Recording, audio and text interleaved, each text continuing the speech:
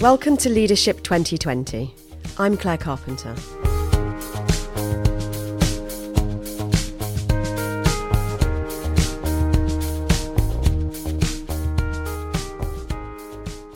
So I'm joined this afternoon by Evan Harris. Evan is a former outsourcing executive who's now involved in several startups and also has lots of experience with major workforce management programs and in the health sector in particular. Thanks for joining me this afternoon.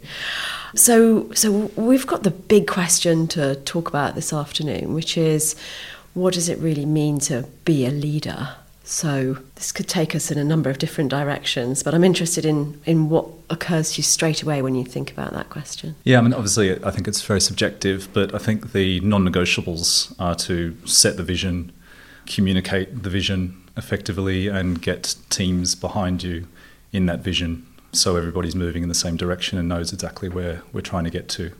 And I guess a subset of that is also to involve people in the creation of the vision so they feel that they're engaged and they've had a voice. And so it's not just, a leader saying this is how it's going to be and everybody do it. I'm interested if you see a difference between the role of a leader, for example, in some of the startups that you're involved with and the corporate environments that you've worked in as well. That's a good question. I'm not sure there's a radical difference in a way. It's just the team size is a lot smaller and probably there's fewer constraints that you'd have in a corporate. But I think, the essential ingredients of leadership are very, very similar. So you talked about communication, setting the vision. Yeah. How do you learn to do that then? Well, it goes back to are you born a leader? Can you learn it? And I think it's a bit of both. I think some people have a natural kind of front and are able to communicate well and almost project themselves and, give energy to a team. Other people might struggle on that. But I think there's only one way to find out, and that's doing it. So I think ultimately it helps to learn the academic side and read business books and everything. But I think the doing it is where you really learn it. So, for instance, I chose not to do an MBA or anything like that. I didn't think that would be as beneficial for someone with my skill set and aspirations. I thought, just learn it on the job.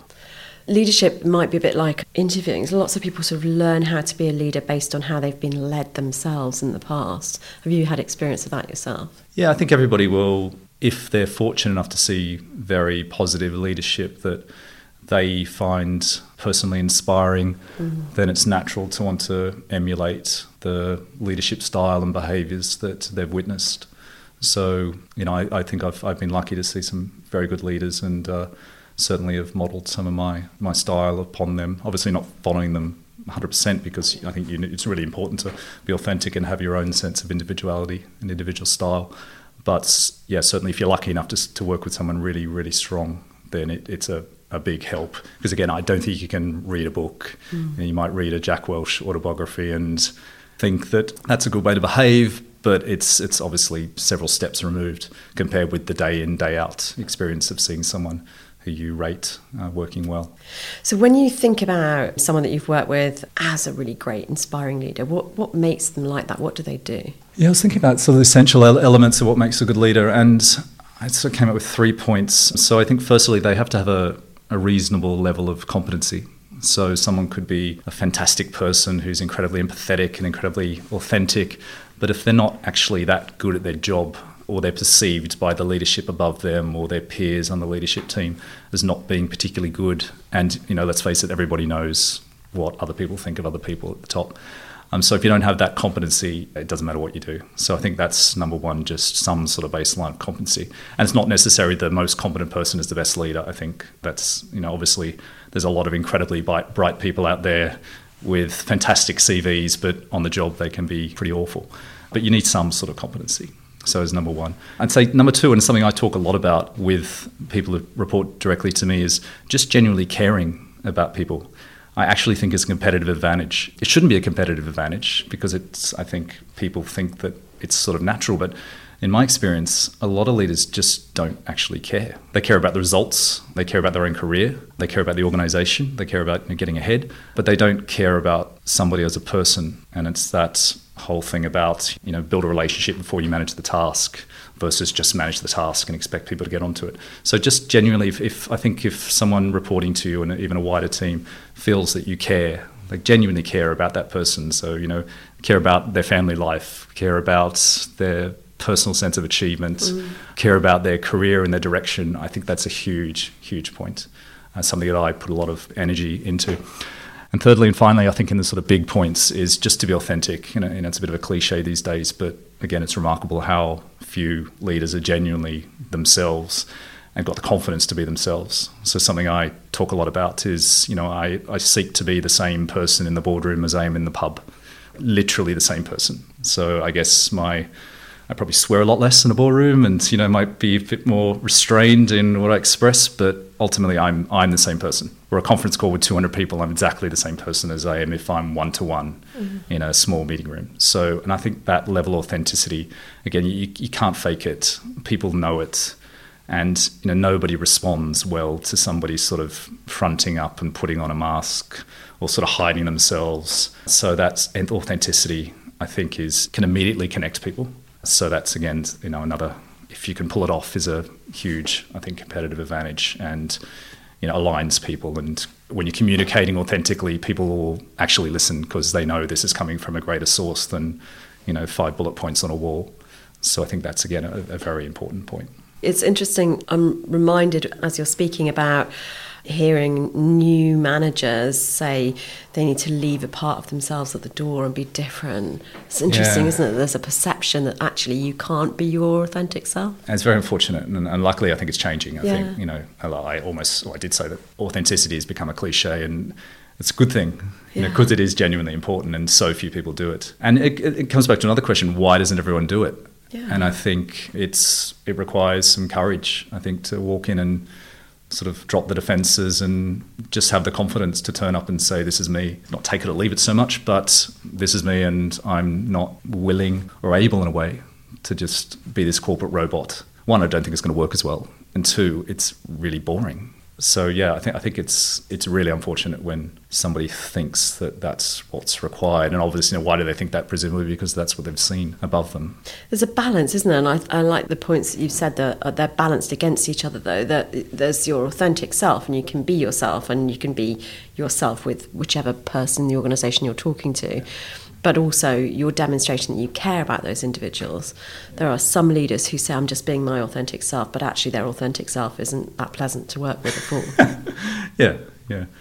I'd like to think, though, if someone's coming from their authentic source and they're caring about someone, then generally it can't go that wrong. No. It'd be a shame if a leader is authentically uncaring.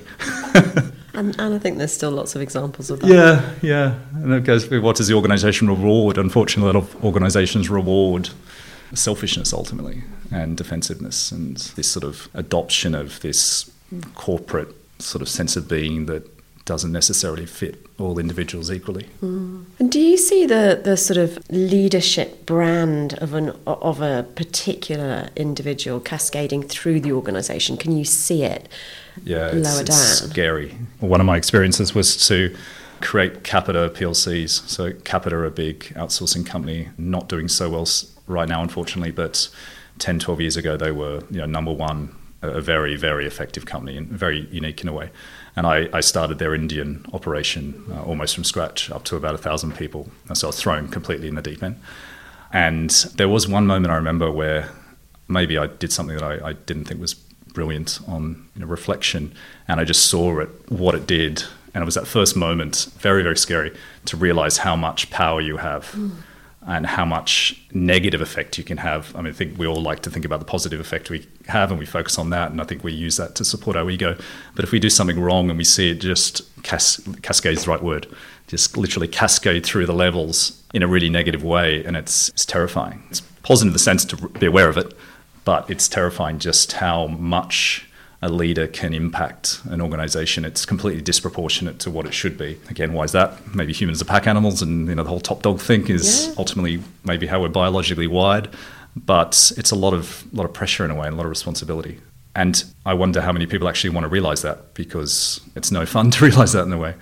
I think there's a lot of research that shows that it's the leadership behaviour that drives the culture and then ultimately the performance of an organisation. Yeah, I think so. Absolutely. I think, a good leader can have, enormously positive results.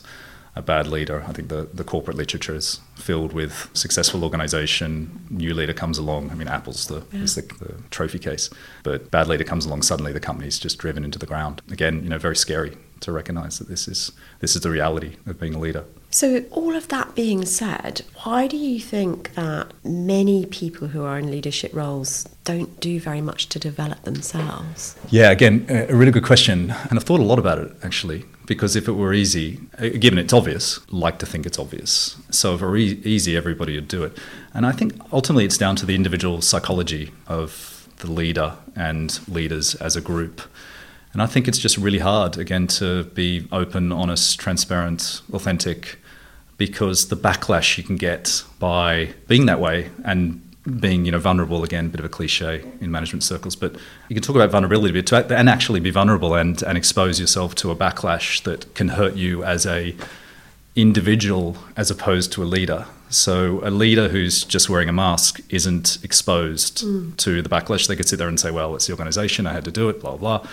Or it's the market forces or something. But if you're the authentic leader turning up, without the mask, then it hits you like in the heart. I like to think again, it's hitting your authentic self.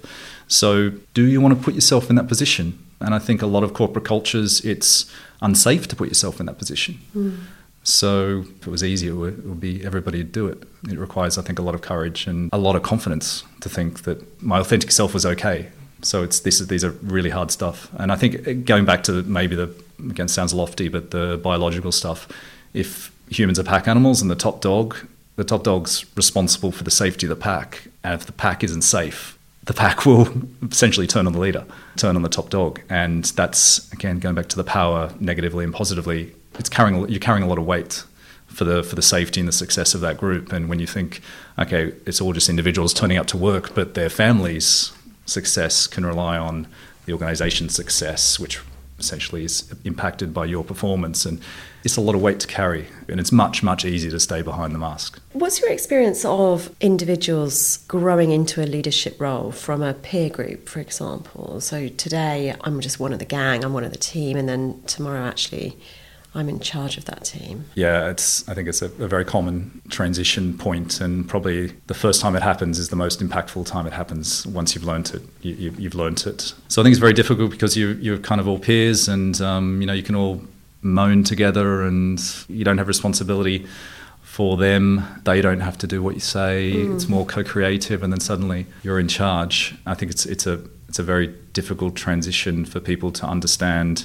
It's different now. The relationship has to be different. And a lot of people, I think, come unstuck by not recognising that fundamentally there's been a shift and different behaviours are required from you in that new role. And what generally goes wrong is people don't realise that, so they treat their former peer, I don't want to say treat the same way, I mean they don't acknowledge the shift. So they try to have exactly the same relationship. They try to be matesy maybe with them as they were previously. And so when perhaps you have to make a tough decision, you can't take it because you're still thinking prior to the promotion, and therefore you maybe avoid tough conversations, or you kind of step around issues without addressing them. Often the peer group might be very happy about the new leader coming in, so there might be some quite negative behaviours hitting them again, which they're trying to kind of absorb without maybe being as firm as they need to be. So a lot can go wrong, I think, in that transition. I mean, most people come through it, so it's okay. But generally there's a big shift, and as I talked about before, you can't read it in a book. And having an exec coach around could be fantastic to sort of say that this is a normal experience. And hopefully you've got a boss who's recognising that that boss takes some responsibility for the promotion decision, and therefore will provide more support in the early days. Because let's face it, people need support in that scenario. Yeah, it's interesting, isn't it, that sometimes more support is offered to individuals who are brought into an organisation externally than is given to individuals who are rising through the existing organisation. Why do you think that is? I think people put maybe sometimes too much emphasis on cultural understanding, and so they go with a safe choice, and they think because someone's been in the organisation, they're a known quantity. I guess there's also confirmation bias, because if you're the person who made the decision to say that Barry's right for the next role or Sue's right for the next role, then you're expecting it to work out. Whereas if you bring in someone externally, it's much more acknowledged that, okay, this is a new culture, there's a new way of doing things, there needs to be some sort of hand-holding period. So I'd say that's the main reason. Yeah, I think that's interesting. Just thinking about what advice you might give to somebody in their first role as a leader, and I guess perhaps hard to differentiate between being a manager and a leader, and maybe that's just pedantics. Maybe we don't need to go into that. But what do you think about that? On that point about leadership versus management, I think that's been overplayed. Okay, good. I think people, it used to be, leaders set the vision, blah, blah, blah, and managers basically do what they're told and distribute tasks. And I think that's very much a kind of 20th century mechanistic view of organisations and roles. So I don't think there's a huge difference between the two. Yeah. But in terms of advice for someone in a new leadership role, go back to the three things I mentioned at the start. Yeah. So make sure that you have a reasonable level of competency. So just because you're in a new leadership role doesn't mean you can suddenly, delegate every task and not do some of the lower level tasks that are boring and, but you still need to do, such as performance management type activities. Be as genuinely caring as you can. Maybe work on that, because maybe before you were a leader, you didn't really have to think about it so much. Or maybe another way of putting it, maybe you did think about it, but whatever you do, don't think that is something you can downgrade when you go into a leadership role. And then, be yourself as much as you can. Because again, I said this is hard. Maybe in the early days, you do need to be a bit more protective of yourself as you get the confidence. But for as much as possible, try to be authentic, try and be yourself, and think that I'm okay, I've been chosen for this position, even though, we could talk a load about imposter syndrome, but which, everyone has, I think, to a certain degree. And, I think you've got to get on with it. And the more you can be yourself, then the better for you and your team. And if I do that and I take on that advice and I take on the role of a leader, what's in it for me? Like, why is it a good thing to do? I'm biased here because I personally think, again, it's going to sound a bit lofty, but I think leadership's an incredible honour. I think it's the greatest thing in the world to be in a position to do it. So I think actually the day-to-day nitty-gritty of a leader is the reward in itself. If it doesn't go to your head, if you're authentic, if you can take on some of the more positive parts of it. So what's in it for you beside the obvious, such as, more money and maybe greater external validation? I think, just the developing as a leader and being able to have sort of direct that power you have in a positive way, care for your team, support your team, identify talent and bring that talent up. Most managers, leaders will say this, that the best part of the job is just to find someone who mightn't even realize how good they are and, take them under your wing, develop them, give them confidence, give them promotions. That's, I find, enormously satisfying. So the what's in it for you, what's in it for the new leader is, I think, very, very easy to find. If it's not, then maybe they're not the right person. I think that's a really great place for us to probably finish up thinking about that. I might close just by asking you, when you look back on your leadership career so far, what are you most proud of as a leader? Specific situations. So when I was in India, it was a very challenging, very, very challenging environment. It was the offshore boom of last decade, and attrition in the Indian offshoring industry was just unbelievable. So, for instance, I interviewed two different people who had attrition rates of 250%, which means your entire workforce turns over every 5 months on average. And if you're operating under those conditions, then you have to do things differently. And I used to tell my colleagues in the UK to try and give them a sense of what it's like. So, and I challenged them and said, how would you manage if every single one of your subordinates had 6 job offers in their bottom drawer right now? Yeah. You're going to act differently. It forces you to put a lot of energy into, let's create the greatest environment and greatest culture possible. And what we did there, the top team at a lot of levels, because it got quite large, was just trying to create the greatest place to work in India. And how we did that was to try to be as non-hierarchical as possible, which was completely radical in an Indian traditionally hierarchical environment.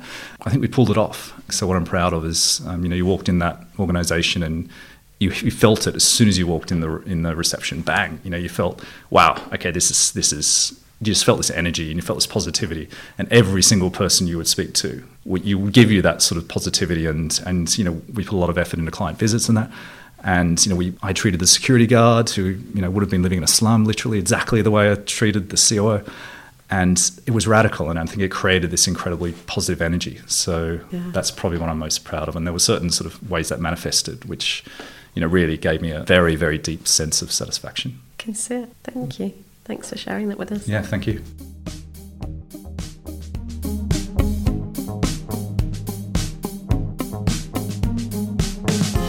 Thanks for listening, and if you enjoyed this episode, please subscribe on Apple Podcasts, Spotify, Smart Speaker, or wherever you get your podcasts, and please leave a rating and review to help others find out about the show. This is a Poddo podcast produced by Nick Hilton in association with Corndell.